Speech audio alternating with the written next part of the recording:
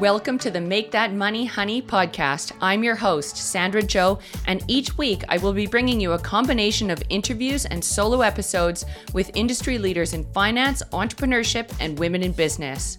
As a former certified financial planner turned financial coach and entrepreneur, I will be sharing my knowledge on how to have better conversations about money within your marriage, relationships, and family dynamics.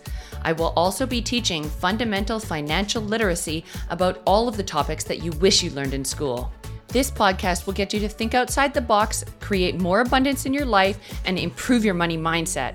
So make sure to follow and tune in weekly, and it would mean the world to me if you shared these episodes with a friend and left me a 5-star review. Welcome back for another episode of the Make That Money Honey podcast. Today, I am going to be talking about the rise of interest rates, how it affects our rental market, and the rising cost of living, also known as inflation, and how it's affecting our middle class. So this is a topic that is near and dear to my heart. I live in Vancouver, BC, and that is one of the most expensive real estate markets in the world. I think it's like number 4.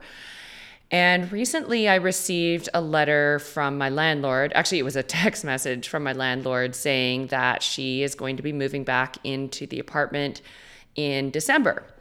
And at the time of recording this, it's middle of September 2023. So I got this text message, and it was something that came much to my surprise. Vancouver and Canada in general have very strict rules around evicting people without cause. So one of the main reasons that you can evict somebody is if the landlord decides to move back into the property. So this is what she has claimed.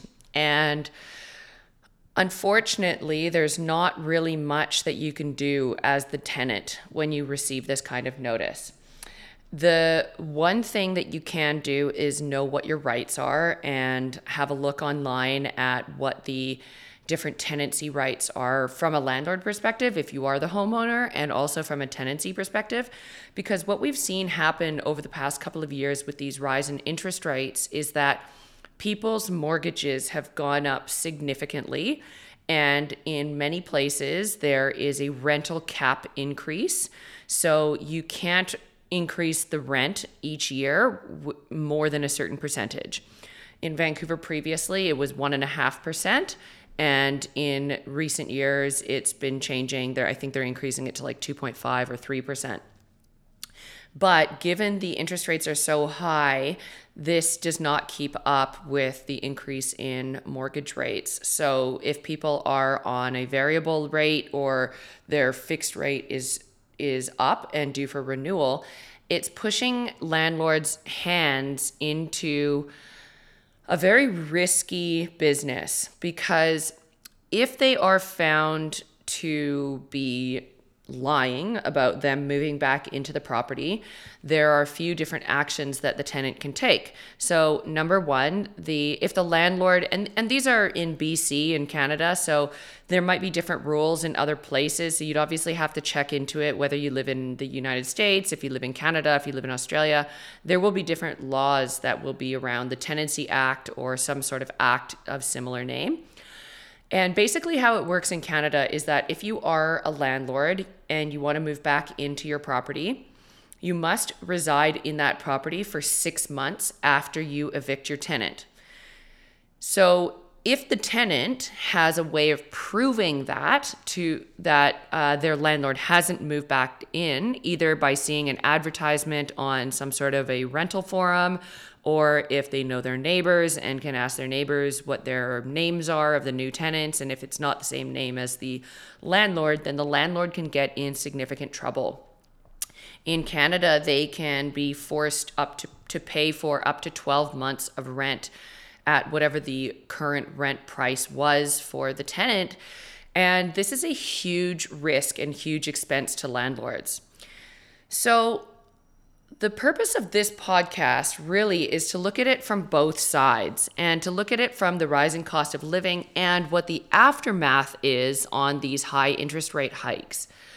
So for the upper class, so the wealthier people in our society, a rise in interest rates obviously is going to have an impact on their disposable income, but they are still going to be able to afford their mortgage payments, their loan payments. They may have excess cash that they're using to pay down on their mortgages or on their investment facilities, loan facilities, I should say. So they're still able to make ends meet. But then we have the middle class, and the middle class is the class that is affected the most. These are the people that are generally living somewhat paycheck to paycheck. And I say that because you could have a couple of months of living expenses in the bank, but not necessarily access to hundreds of thousands of dollars should there be a big change in the economy. So if you are in the middle class, as a landlord, you can only sustain mortgage increases for a certain number of years before it starts to have a very negative impact on your ability to pay those mortgage payments. So even if you don't want to move into your rental property, you may be forced to just in order to get your tenant out so that after the 6-month period has finished, you can re-rent it for a higher price. Now, this is obviously a big sacrifice. You would have to forfeit your existing property. If you own it, you may have to rent that out, or if you're leasing it or renting it, then you would forfeit or give up your existing property. And then when you do rent your own property at a higher rate, you would then have to go find somewhere else to move. So there's a lot of mistrust right now in the market because tenants are being what's called rent evicted. So they're being forced out of their homes that are rental cap increased, sheltered, and they're being forced into a rental market that may be 30% higher than what they're currently paying. So, for example, if somebody is paying $2,000 a month and they're forced out of their $2,000 a month property, they may be forced into a $3,000 a month property because that's the only thing that's comparable. So there's two ways that they can address this decision, and that's either move to a smaller, less attractive property. Maybe it's older, it's further out of town, it might be smaller than their existing one, not have the same types of amenities, or they are forced to pay the higher increase in rent or pay the higher rent of getting a new place that's similar quality or similar style of property. Or the third alternative is to move to a cheaper location. Now, a lot of people don't have this ability because they're being forced back into the office. They're now having to commute to city center again, and they have to stay in these downtown core areas. So all of a sudden, it's putting a huge price pressure on these tenants that is almost unaffordable to them. So they're either having to move in with friends, move in with family. And the problem is that the ones that are most effective are the ones that are on the lowest income bracket. So the lower income brackets, and let's call it under $100,000. And I say that's low because our cost of living is increasing so much that in many city centers, you have to make $100,000 or above $90,000 a year just to get by comfortably now. Between groceries, between car payments, student loan payments, you might have to support a family member if you have an aging parent, gym memberships, all these types of things are all increasing in value so much that it's becoming very unaffordable for people to be able to survive in the city center. So employers are then having to make sacrifices and allowing more people to work from home, work remotely, because that's the only way that they can afford to sustain any sort of normalcy is if they're moving out of the expensive city centers, especially people that have children. They need multiple bedroom housing and they're having to be moving, an hour or two out of the city. Employers are having to then accommodate. So there are massive ripple effects that are happening right now in our world, in our economy, because of this rise in interest rates. It's not just putting a price pressure on mortgage rates, but on rental increases, tenants being forced out of their properties, not being able to afford new properties in the city center, which means there are less staff available for things like coffee shops, grocery stores, clothing stores, and it becomes an increasingly pressure cooker for these retail type shops that are relying on the hourly wage workers. So what's happening is these people are choosing to live in less ideal conditions, whether they're living in 3 or 4 person dwellings, they're moving to outer city suburbs, they're moving to smaller towns because that's all they can truly afford. And it gets to a point where we have to eventually say, when is enough enough with the inflation? Because once grocery stores increase their prices, they're never going to reduce them back down once the interest rates drop. We're never going to see a backwards movement in prices. It's irrational to think that the cost of new car purchases or grocery purchases or anything, even things like bottled water, it's all going up so significantly that even if we were to have a curb on inflation, we still can't make ends meet with these high interest rates, because it's not just mortgages that are affected. It's people's personal loans, student loans, car loans. People are being forced to sell their vehicles, take public transportation, which is even more of a reason why they may want to move to a cheaper area, because if they can live in a cheaper area, maybe the transportation costs are going to be reduced if they're working closer to home and things like that. So there's a whole ripple effect of what is happening right now in our economy. And it's not just about curbing consumer spending. It's about our ability to continue to live a standard of living that provides a healthy lifestyle.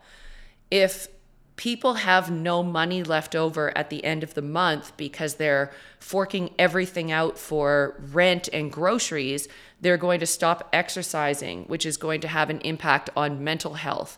It's going to have an impact on our healthcare system because of obesity and other illnesses. When we have mental health crises, we know that that has an impact on every other aspect of our society, on employment, on relationships, on divorce, on children. So where are we really going with this high interest rates, and what can people be doing to make ends meet in the meantime? And a lot of people are making decisions now that they've never had to make before, such as moving back in with parents, selling vehicles, going through their house and selling luxury items, whether it's watches, handbags, shoes, jackets, things like that, doing a big closet cull. There's many different ways that you can free up some cash, but also in addition to that, people are being forced to take on multiple streams of income. So whether they're creating a passive income stream, learning a new skill online, being able to teach themselves something that they can do as a contractor or a side hustle, is becoming not only a luxury, but a necessity.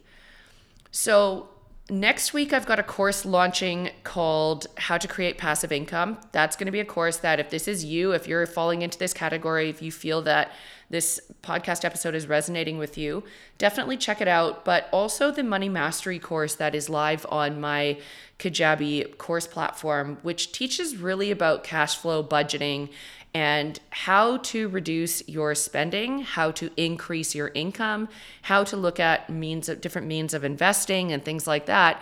And just being really smart that when we're in a challenging time, like a recession like we're in right now, it's hugely important to make better financial decisions.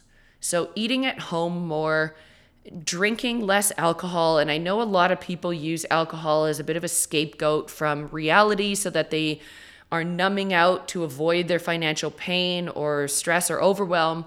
But all of these things cost money. We look at our ability to save, and if you're drinking a bottle of wine a week, that could be $40 a week, which, over the course of a month, that's a lot of money, right? That's like $160. That could be your gym membership right there, just for having that one bottle of wine. So there's all these little ways that you can go through your bank statement and have a look at what you can cut back on, cutting out the necessities and making sacrifices.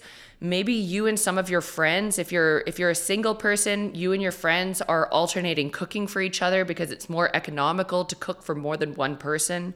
You're doing food prep on the weekend instead of binging Netflix and ordering a pizza.